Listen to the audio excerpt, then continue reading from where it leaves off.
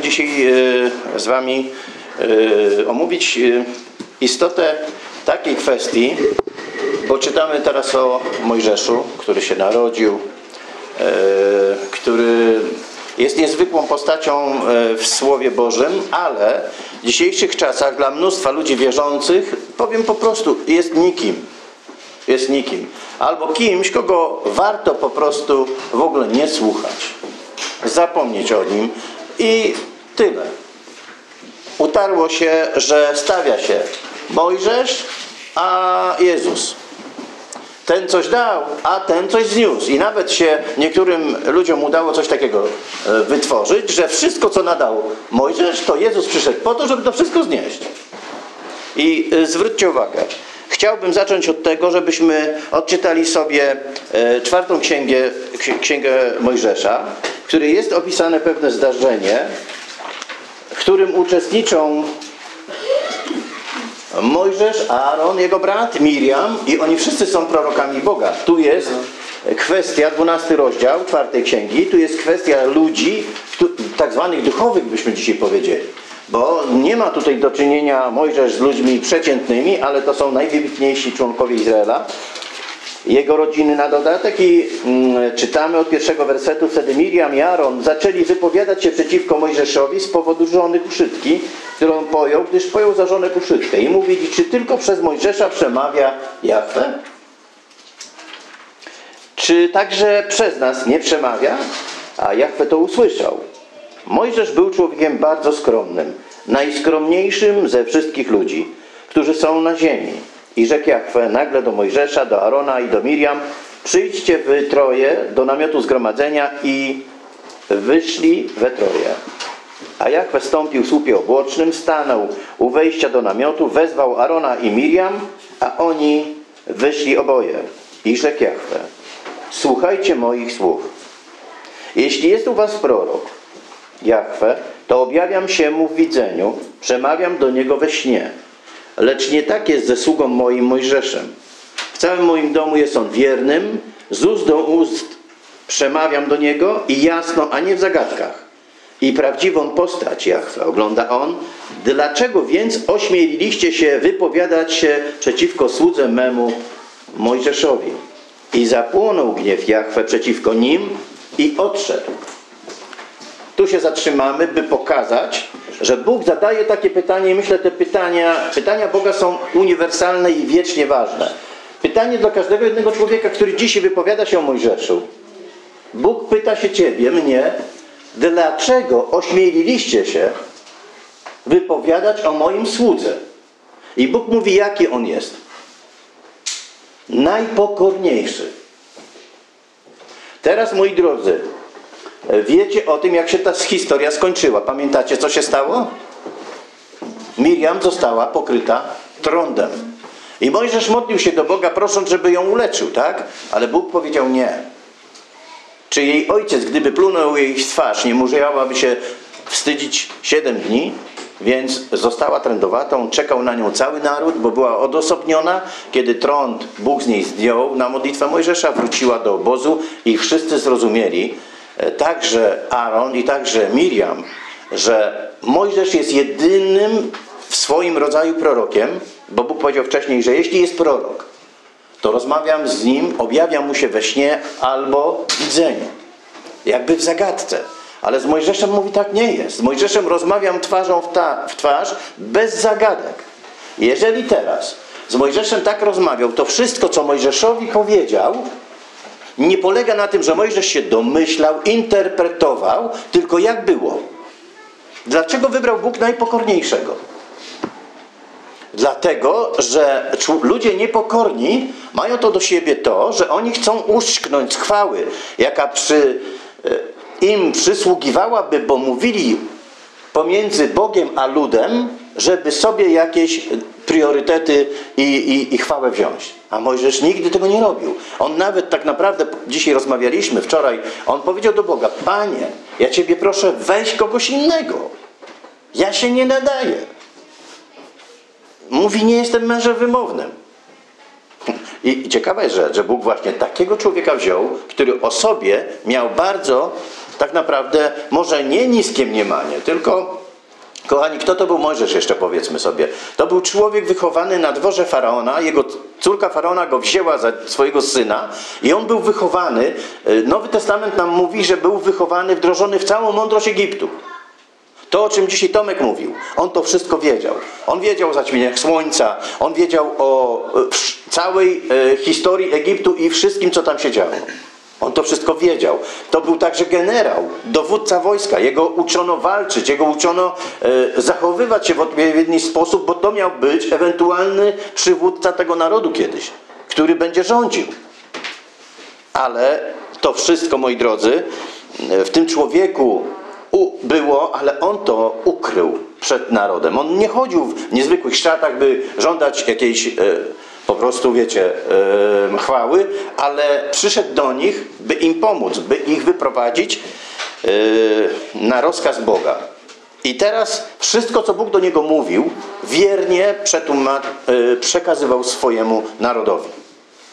Dlatego, moi drodzy, kiedy czytamy Księgę drugą, kiedy Bóg przemawia z góry Synaj do Izraela, Izrael powiedział, niech Bóg do nas więcej nie mówi, bo po prostu kto przeżyje?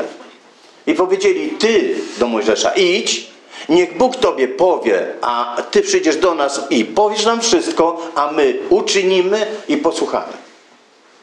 I tak chciał naród. I Bóg to zrobił. Dlatego Bóg powiedział, wstąp do mnie na górę, dam ci Torę, przykazania i przepisy, których ich będziesz uczył. On tam był 40 dni, 40 nocy i powstaje pytanie. On wykuwał, po ludzku mówiąc, 10 przykazań przez te 40 dni, 40 nocy? Nie. Jemu Bóg przekazał całą Torę. A człowiek ten ją wiernie narodowi przekazał. Jakie było w nim natchnienie? Jaki Duch Święty, że te słowa, które mówił mu Wszechmogący tam na górze, wiernie przekazał.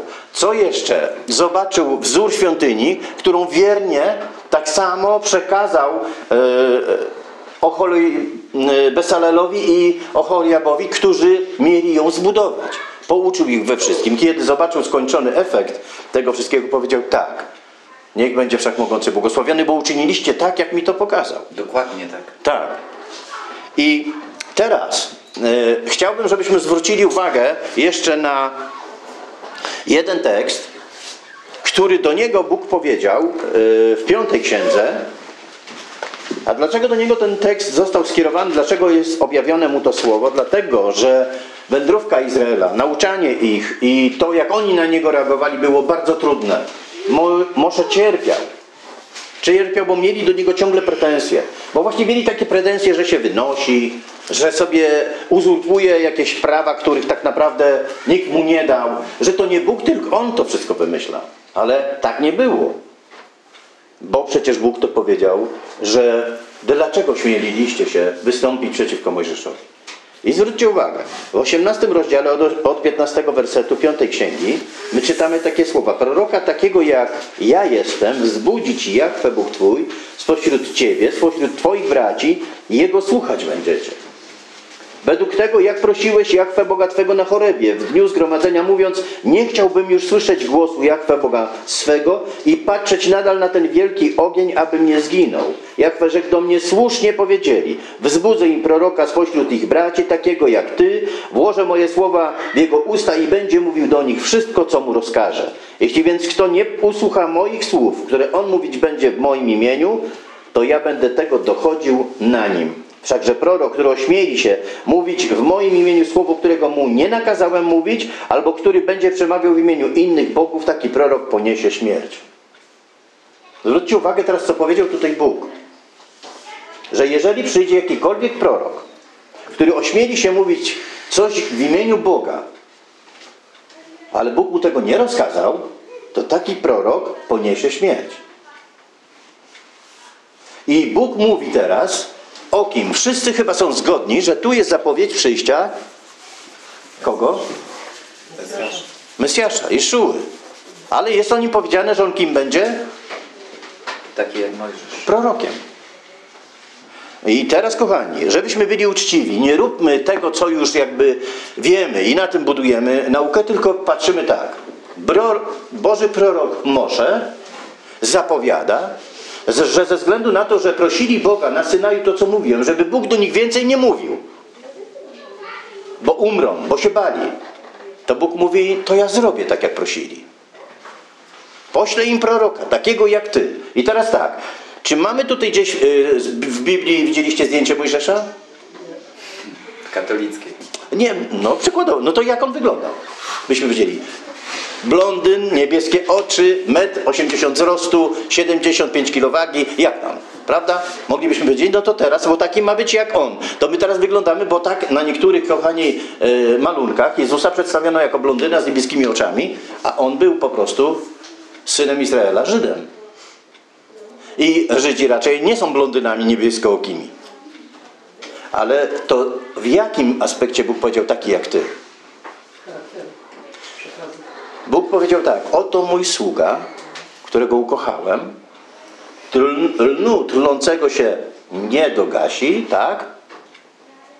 Trzciny nadłamanej nie dołamie. Dopóki nie utrwali prawa. Tak jak Mosze. Mosze, dopóki nie utrwalił prawa, Bóg go nie odwołał. On mu 40 lat przedłużył życie. Razem z Izraelem, bo Izrael 40 lat za te dni, w których Kanaan był sprawdzany, mężowie poszli tam, Bóg powiedział 40 lat zawrócicie, ci będziecie chodzić po tej pustyni. Mosze w swoim psalmie w 90 powiedział, Panie, lat naszych 70, a kto starszy, kto silniejszy lat 80 i tyle. Ale Bóg mu dał, ze względu na te okoliczności, możliwość jeszcze 40 lat prowadzić ten lud, by uczył ich tych praw. I Bóg wiedział, że Mosze umrze, że odstąpią od jego słowa. Dlatego Bóg mówi, wzbudzę ci proroka. Bóg mówi, jeszcze raz wróćcie, wzbudzi ci Pan Bóg twój spośród ciebie, spośród twoich braci. I Bóg mówi do kogo? Do Mojżesza. Wzbudzi ci Bóg. Bo Mojżesz tak naprawdę, czego on zawsze chciał? On chciał, żeby proroków Boga było jak najwięcej. Jak pamiętacie, 70 starszych otrzymało Ducha Świętego od niego, bo Bóg zdjął i na nich dał, to on wypowiedział proroctwo, by wszyscy byli prorokami Pana. I to się stało, kiedy w dzień Pięćdziesiątnicy, w święto Szawłot, Duch Święty został wylany, to jest to, co na górze Synaj się działo. Tam nie chcieli słuchać, a Bóg mówi, wypiszę prawa moje na ich umysłach i na ich sercach. I teraz my patrzymy tak. To nam mówi Tora. Dla niektórych zakon, coś pejoratywnie brzmiącego, więc nie będziemy na to patrzeć, ktoś by powiedział. I zwróćmy uwagę, co Mesjasz, nasz Pan, o tym mężu powiedział i jakie on ma znaczenie w jego życiu, w naszym życiu, bo jesteśmy mniemam uczniami Jeszuły, Pana naszego, więc zwróćcie uwagę. Chciałbym z wami odczytać fragment z Ewangelii Mateusza z 23 rozdziału, tylko ja przeczytam z tego przekładu hebrajskiego. To jest ten przekład Szemtowa. 23 rozdział, jakbyście otworzyli. I porównacie, co ja przeczytam, a co jest w naszych przekładach. Jeszua nauczał i powiedział, moi drodzy, takie słowa. Potem Jeszua przemówił do ludu i do swoich talmidi, mówiąc, na mównicy Moszego zasiedli Peruszim i Chachamim. Teraz wszystko, co on wam rzekł, przestrzegajcie i czyńcie, ale według ich przykazań i ich zwyczajów nie róbcie, bo oni mówią, ale nie czynią. Zwróćcie uwagę, jak jest w naszych przekładach? W naszych przekładach zmienione zostało to słowo w ten sposób, że wszystko, co oni wam powiedzą, tak? A w tej Ewangelii jest powiedziane wszystko, co on wam powiedział, czyli Jeszua mówi wszystko, co Mojżesz wam powiedział, zachowujcie i czyńcie. A według przykazań ich, czyli według przykazań ludzi, nauczycieli narodu, nie postępujcie. Bo oni mówią, ale nie czynią. Jakie stanowisko jest Mojżesza, jakie stanowisko jest Jeszuły do Mojżesza? Wywyższył go tutaj, czy go poniżył? Wywyższył go. Popatrzcie na następny teraz aspekt. Wiemy, że to Mojżesz dał Torę, czyli jak mówią ludzie niechcący tego słowa słyszeć zakon, na górze Synaj Izraelowi, to otwórzmy tym razem 5 rozdział Ewangelii Mateusza i też z tego przekładu przeczytam wam i zobaczycie, czy jest różnica w tym tłumaczeniu i w tłumaczeniu naszych przekładów. To jest 5 rozdział tego słynnego fragmentu od 17 wersetu. Otwórzcie sobie. I ja tutaj szybciutko staram się to odnaleźć.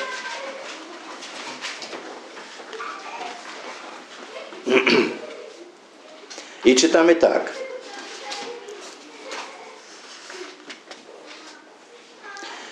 W tym czasie Jeszua powiedział do swoich talmidzi: nie myślcie sobie, że przyszedłem anulować Torę, ale wykonać ją. Zaprawdę powiadam wam, że dopóki są niebiosa i ziemia, ani jedna litera, ani jedna kropka z Tory albo z proroków nie będzie usunięta, aż wszystko się to stanie. A każdy, kto przekroczy jedną wypowiedź z micwot, czyli z przykazań, i nauczałby tego pozostałych, będzie nazwany synem marności w Królestwie Niebios. A kto to wypełnia i naucza tego, będzie nazwany wielkim w Królestwie Niebios. I jaka jest różnica w naszych przekładach? W naszym przekładzie jest powiedziane, że będzie nazwany najmniejszym w Królestwie Niebios, to znaczy będzie najmniejszym w Królestwie Niebios. A tu ta interpretacja w ogóle tego nie dopuszcza. Mówi, że w Królestwie Niebios będą go tak nazywali, że dlatego go tu nie ma. Bo co był? Kim? Bo był, moi drodzy, jak napisane, synem marności. Dlaczego synem marności? Bo nie na Bożych przykazaniach budował swoją wiarę, tylko na marnościach tego świata. Dlatego jest tam, gdzie było jego serce. To jest kolosalna różnica, bo ona, mimo że ten 5 rozdział ewidentnie pokazuje, że Jeszua zachęca do tego, żeby uczyć zachowywać przykazania, bo każdy, kto tak robi, będzie wielkim w Królestwie Niebios, to jednak ten, że kto by zniósł jedno z najmniejszych, będzie najmniejszym w Królestwie Niebios, powoduje to, że ludzie zaczęli się za to brać, by przykazania Boże anulować, zdejmować, bo mówią, dla mnie to jest najmniejsze. I ten sobie szabat zabrał, ten sobie zabrał przykazanie odnoszące się do zakazu czczenia bożków, jeszcze ktoś, i każdy sobie znosi co chce. Ale zwróćcie uwagę, mamy następną sytuację opisaną w Ewangelii Jana i chciałbym, żebyście zobaczyli, co nasz Pan tutaj sam powiedział o Mojżeszu też i jego nauce. I jak otwieramy Ewangelię Jana, to spróbujmy sobie to jeszcze przypomnieć. 5 rozdział Jana. I my czytamy, moi drodzy, w ogóle o tym też, jaka jest nauka Mesjasza Jeszuły. Skąd ono się brała? Bo dzisiaj jest taka interpretacja, że on nie uczył niczego, co było w zakonie, tylko jego nauka polegała na tym, że on szedł sobie po ziemi izraelskiej, a z nieba, taki laserowy, jakbyśmy dziś dla wyobraźni, promień spadał i Bóg mu wypisywał różne takie rzeczy, które on później mówił, a których w ogóle w Biblii nie było. Nie, kochani. Zwróćcie uwagę, Jezus sam powie, jak to wyglądało w jego życiu. Od wersetu 30 czytamy 5 rozdział Ewangelii Jana. Mesjasz mówi tak. Nie mogę sam z siebie nic uczynić. Jak słyszę, tak sądzę, a sąd mój jest sprawiedliwy, bo staram się pełnić nie moją wolę, lecz wolę tego, który mnie posłał. Teraz zadajemy sobie pytanie, trzeba to rozwiązać. A kto go posłał? Kto go posłał? Dobrze, Bóg powiadacie, ale ja zadam takie pytanie. Czy to ten sam Bóg, który mówił do Mojżesza, proroka takiego jak ty, wzbudzi ci Pan Bóg twój? Czy to ten Bóg go posłał? Bo to jest bardzo istotne w tym naszym rozważaniu. Czy to ten sam Bóg? To jeżeli to ten sam, to zwróćcie uwagę, Jeszua opowie to własnymi słowami, co Bóg zrobił. Mówi tak, jeżeli bym ja wydawał o sobie świadectwo moje nie byłoby wiarygodne. Jest inny, który wydaje o mnie świadectwo i wiem, że świadectwo, które on o mnie wydaje, jest wiarygodne. Wy posłaliście posłańców do Jana, a on dał świadectwo prawdzie. Ja nie polegam na świadectwie ludzkim, ale to mówię, abyście byli zbawieni. On był światłem gorejącym i świecącym, abyście chętnie do czasu radowali się jego światłem. Ja zaś mam świadectwo, które przewyższa świadectwo Jana. Dzieła bowiem, które mi powierzył Ojciec, abym je wykonał, te właśnie dzieła, które czynię, świadczą o mnie, że Ojciec mnie posłał. A sam Ojciec, który mnie posłał, wydał o mnie świadectwo. Ani głosu Jego nigdy nie słyszeliście, ani postaci Jego nie widzieliście. Ani słowa Jego nie zachowaliście w sobie, ponieważ nie wierzycie temu, którego On posłał. Zwróćcie uwagę. Ani słowa Jego nie zachowaliście. Którego słowa nie zachowaliście? Tego, które Bóg powiedział: proroka takiego jak ty wzbudzę ci spośród twoich braci i poślę go, a on będzie mówił, a kto go nie usłucha, czyli po co Bóg posyłał swojego sługę, swojego Mesjasza, żeby go nie usłuchać? Bo powiedział, kto go nie usłucha, będzie wytracony spośród swojego ludu. I zwróćcie uwagę, mówi Jeszua dalej tak: badacie pisma, bo sądzicie, że macie w nich żywot wieczny, a one składają świadectwo o mnie. Ale mimo to przyjść do mnie nie chcecie, aby mieć żywot. Nie przyjmuję chwały od ludzi, ale poznałem was, że nie macie w sobie miłości Bożej. Ktoś by mógł powiedzieć, jak on to poznał? Bo on teraz to tłumaczy. Ja przyszedłem w imieniu Ojca mego, a wy mnie nie przyjmujecie. I teraz mówi coś, co jest dramatem i w pewnym sensie odzwierciedleniem stanu, w jakim żyjemy, jeśli chodzi o chrześcijaństwo na ziemi. Jeśli kto inny przyjdzie we własnym imieniu, to go przyjmiecie. I zwróćcie uwagę, czy tak nie jest. Tak, bo gdyby było, że słuchalibyśmy tylko słów Jeszuły, to by nie było nas 1000 zborów, tak? A jak popatrzycie na historię wielu zborów, to zobaczycie, że w ich historii założycielem kto jest? Oni nie mówią, że założycielem tego kościoła jest Jezus Chrystus. Oni mówią, założycielem tego kościoła jest na przykład Branham, Ellen White, Joseph Smith, Rutherford i Russell. Prawda? Mówią wprost. Nie, on tak nie powiedział, ale jego bracia dzisiaj mówią, że to są założyciele organizacji. Prawda? Dzisiaj, bo Kościół katolicki ma ojców Kościoła, a oni są ojcami tej nauki. Dla nich i dla badaczy, i dla innych powołują się na nich. Że, no, można by było powiedzieć, gdyby to były nieistotne dla nich osoby, nie byłyby tak często tutaj do tego powoływane. Ale dalej mówi tak. Jakże możecie wierzyć, wy, którzy nawzajem od siebie przyjmujecie chwałę, a nie szukacie chwały pochodzącej od tego, który jedynie jest Bogiem? Nie myślcie, że ja będę was oskarżał przed Ojcem. Oskarża was Mojżesz, w którym wy złożyliście nadzieję. I teraz patrzcie na to, moi drodzy. Jeszua mówi tak: gdybyście bowiem wierzyli Mojżeszowi, wierzylibyście i mnie. O mnie bowiem on napisał. Czyli skąd się bierze problem przyjmowania innego Jezusa? Nie wierzy się Mojżeszowi. Bo Jeszua powiedział tak: a jeśli Jego pismom nie wierzycie, jakże uwierzycie moim słowom? Jeżeli nie wierzycie Mojżeszowi, to nie uwierzycie mnie. Bo co powiedział Bóg? Proroka takiego jak on wzbudzi Bóg. Jeśli ktoś nie wierzy Mojżeszowi, to nie wierzy Jeszua. Bo on jest taki sam jak Mojżesz. Bo on mówi, nie mniemajcie, że przyszedłem Torę znieść. Nie. I jeszcze, moi drodzy, tylko 2 teksty na koniec, bo już jest, widzę, 23 minuty. I chciałbym po prostu jeszcze wam pokazać 2 teksty. Ewangelia Mateusza, rozdział 17. Zwróćcie uwagę, że zobaczymy niezwykłe wydarzenie w życiu Mesjasza. Niezaprzeczalne, cudowne, moi drodzy, ale przeczytajmy. Od 17 rozdział Mateusza, od 1 czytamy. A po 6 dniach bierze z sobą Jeszua Piotra i Jakuba i Jana, brata jego, i prowadzi ich na wysoką górę, na osobność. I został przemieniony przed nimi i zajaśniało oblicze jego jak słońce, a szaty jego stały się białe jak światło.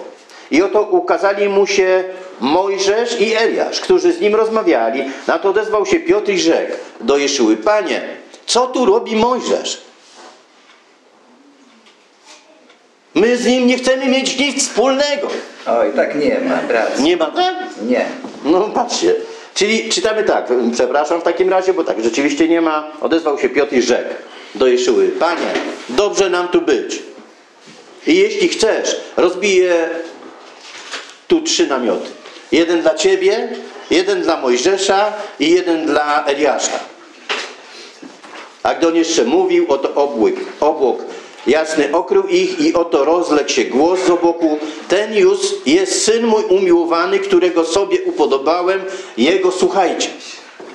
Czyli bierze na świadków Bóg Moszego, który już dawno nie żyje, Eliahu, który już został zabrany ognistym rywanem do nieba, który świadczył i był gorliwym sługą Boga. Bierze ich i bierze Jakuba, Piotra i Jana i mówi im Bóg z nieba: to jest Syn mój umiłowany, Jego słuchajcie. Czyli potwierdza im to, że takiego jak Mosze wzbudzi ci Pan i wszystko co powie powinieneś słuchać. I Bóg to potwierdza i mówi jakby do Piotra, do Jakuba, do Jana: na miłość boską słuchajcie Go, jeśli chcecie żyć. Ale tam jest Mosze, który jest, można by było, Bóg mówił nam coś takiego w Torze, że każda sprawa opiera się na podstawie 2 albo 3 świadków. I Bóg do tego wziął sobie 2 świadków. Moszego, najpokorniejszego, i Eliahu, najgorliwszego, który się zastawiał za Bogiem. I jeden ostatni tekst, który chciałbym, żeby był puentą dla naszego całego rozważania i żebyśmy zdali sobie z tego zupełnie świadomość, że tak naprawdę może się stać, że w Królestwie Boga, kiedy przyjdzie czas wcześniej rozsądzania, my będziemy najbardziej smutnymi ludźmi. My nie będziemy mogli do tego Królestwa w ogóle wejść. A dlaczego? Otwórzmy Objawienie Świętego Jana, księgę kończącą cały skład pism Nowego Przymierza. Rozdział 15, moi drodzy. I tu zwróćcie uwagę, o czym Bóg powiadomił ostatni, tą wspólnotę swoją poprzez właśnie to, że posłał im objawienie, że poinformował ich o tym, co się w przyszłości stanie. 15 rozdział Objawienia, kiedy czytamy od 1 wersetu, to Jan dostał takie widzenie. I widziałem inny znak na niebie, wielki i dziwny, 7 aniołów z 7 ostatnimi plagami, gdyż na nich zakończył się gniew Boży. I widziałem jakby morze szkliste, zmieszane z ogniem, i tych, którzy odnieśli zwycięstwo nad zwierzęciem i jego posągiem i nad liczbą imienia jego, ci stali nad morzem szklistym, trzymając harfy Boże. A moi drodzy, co to jest, że oni zwyciężyli zwierzę, moi drodzy, i jego posąg? O co chodzi? Co to za zwierzę? Co to za posąg? Co oni zwyciężyli? Pamiętacie, że to zwierzę chciało, żeby wszyscy czcili ten posąg, który ono zrobiło. Zgadza się? Czyli chciał ludzi odwieźć od prawdziwego Boga do tego, by służyli obrazowi tego zwierzęcia. Żeby oddawali mu hołd. Tak jak pamiętacie w księdze Daniela, król sobie zrobił tak samo posąg i powiedział: kto się nie pokłoni, do pieca, tak? I tu też była, ale tu jest napisane: widziałem, że oni tego nie uczynili i dzięki temu odnieśli zwycięstwo nad zwierzęciem, jego posągiem, nad liczbą imienia jego. Ci stali nad morzem szklistym, trzymali harfy Boże. I co robili? I śpiewali pieśń Mojżesza, sługi Bożego, i pieśń baranka, mówiąc: wielkie i dziwne są dzieła Twoje, Jahwe, Boże Wszechmogący, sprawiedliwe są drogi Twoje, Królu narodów. Któż by się nie bał Ciebie, Jahwe, i nie uwielbił imienia Twego, bo Ty jedynie jesteś święty. To też wszystkie narody przyjdą i oddadzą Ci pokłon, ponieważ objawiły się sprawiedliwe rządy Twoje. To jest taka pieśń i powstaje takie pytanie: czy ci ludzie, którzy nienawidzą Mojżesza, mogą w ogóle sobie zinterpretować, dlaczego tu jest coś takiego, że wierzący, którzy zwyciężyli, zaśpiewają pieśń i to jest jedna pieśń Mojżesza i Mesjasza. I ta pieśń, moi drodzy, ona tutaj w treści swojej mówi o czymś takim. Pytanie jest takie, czy ty, czy ja, czy my się zgadzamy ze słowami tej pieśni? Bo oni śpiewają tak: sprawiedliwe są drogi Twoje, Królu narodów. To znaczy co? Bóg wybudował autostrady i jeździmy po nich i mówimy: sprawiedliwe są drogi Twoje, Królu narodów. Czyli od każdego nie biorą opłaty albo biorą po złotówce. Czyli sprawiedliwe, tak? Są drogi. Czy o czym my myślimy, kiedy ktoś mówi: sprawiedliwe są drogi Twoje? Co to znaczy chodzić drogami Boga? Co to jest? Powiedział Szlomo, że sprawiedliwi na drogach Boga chodzą, a grzesznicy na nich upadają. Jeszua powiedział o tej drodze i ta droga wygląda w ten sposób: i powiedział tak. Jest szeroka droga, moglibyśmy dzisiejszym językiem powiedzieć autostrada do nieba, ktoś by mógł nawet ją zatytułować. I wielu jest takich, którzy tą drogą idą, ale ta droga gdzie prowadzi? Na zginienie. I jest wąska droga i niewielu jest takich, którzy ją znajdują, a ona prowadzi gdzie? Do życia wiecznego. I ta wąska droga, bo droga ta dlatego jest wąska, że ona jest określona przez Boga konkretnie.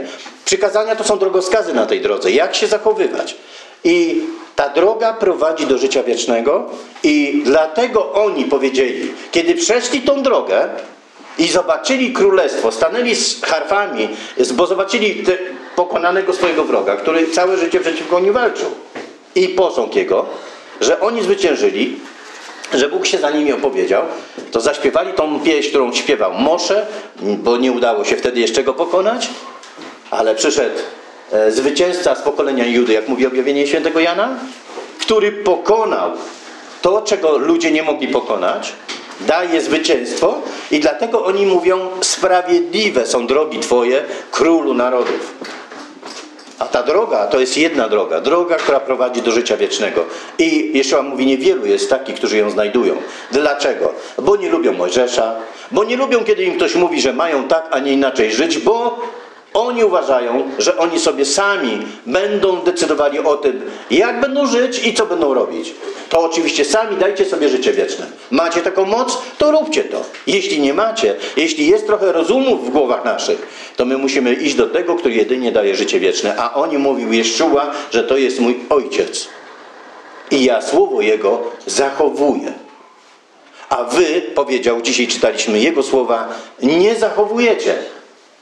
Bracia i siostry, i trzeba to po prostu sobie wyraźnie powiedzieć. Jeszua z Mojżeszem idzie ręka w rękę. To są dwaj najwięksi prorocy Biblii, najwięksi prorocy ludzkości, najwięksi prorocy, którzy uczynili względem ludzkości dwie najwspanialsze rzeczy. Jeden rzucił te koła ratunkowe, a drugi, widząc, że nie chwytają się tego koła i toną, po prostu, tak jak Piotra kiedyś, pamiętacie, który powiedział, pozwól mi, Panie, jeśli to Ty jesteś, do Ciebie po wodzie tej przyjść. Jeszua powiedział, chodź. Ale jest napisane, że zwątpił i zaczął tonąć i krzyczy, Panie, ratuj mnie, tak? Jeszua podaje rękę i mówi, chodź. I dlatego nie można myśleć kategoriami takimi, że zapomnimy o Mojżeszu, bo kto to jest Mojżesz? To jest tylko ten, który mówi to, co Bóg powiedział. Jeśli tak naprawdę na koniec to podsumujmy. Nienawidzisz Mojżesza? Nie. Ty nienawidzisz Boga. Bo Mojżesz pytał się kiedyś Izraela, kim jest Aaron albo kim jestem ja? To Bóg kazał, ja tylko powtórzyłem. Czy można nienawidzieć posła, który przychodzi i mówi w imieniu Rzeczpospolitej, oddajcie nam to, co żeście nam zabrali, tak? To ty nie lekceważysz posła, tylko lekceważysz tą Rzeczpospolitą, która go posłała, tak? Tak samo i tu. Jeśli Bóg posłał Moszego, posłał Jeszuę, to jeśli go nie słuchasz, to lekceważysz Stwórcę, który ich posłał. I musimy dlatego, bracia i siostry, zdawać sobie sprawę z tego, jak zaśpiewamy tą pieśń, jak my tego w ogóle nie chcemy czytać, jak my nie chcemy na tym po prostu wzrastać. Kto tą pieśń będzie umiał zaśpiewać? Dlatego niech Bóg da błogosławieństwo swoje, żebyśmy mieli takie oczy, które są w stanie to zobaczyć i żyć i zaśpiewać kiedyś tą wspaniałą pieśń. To jest coś najpiękniejszego. Amen. A Bogu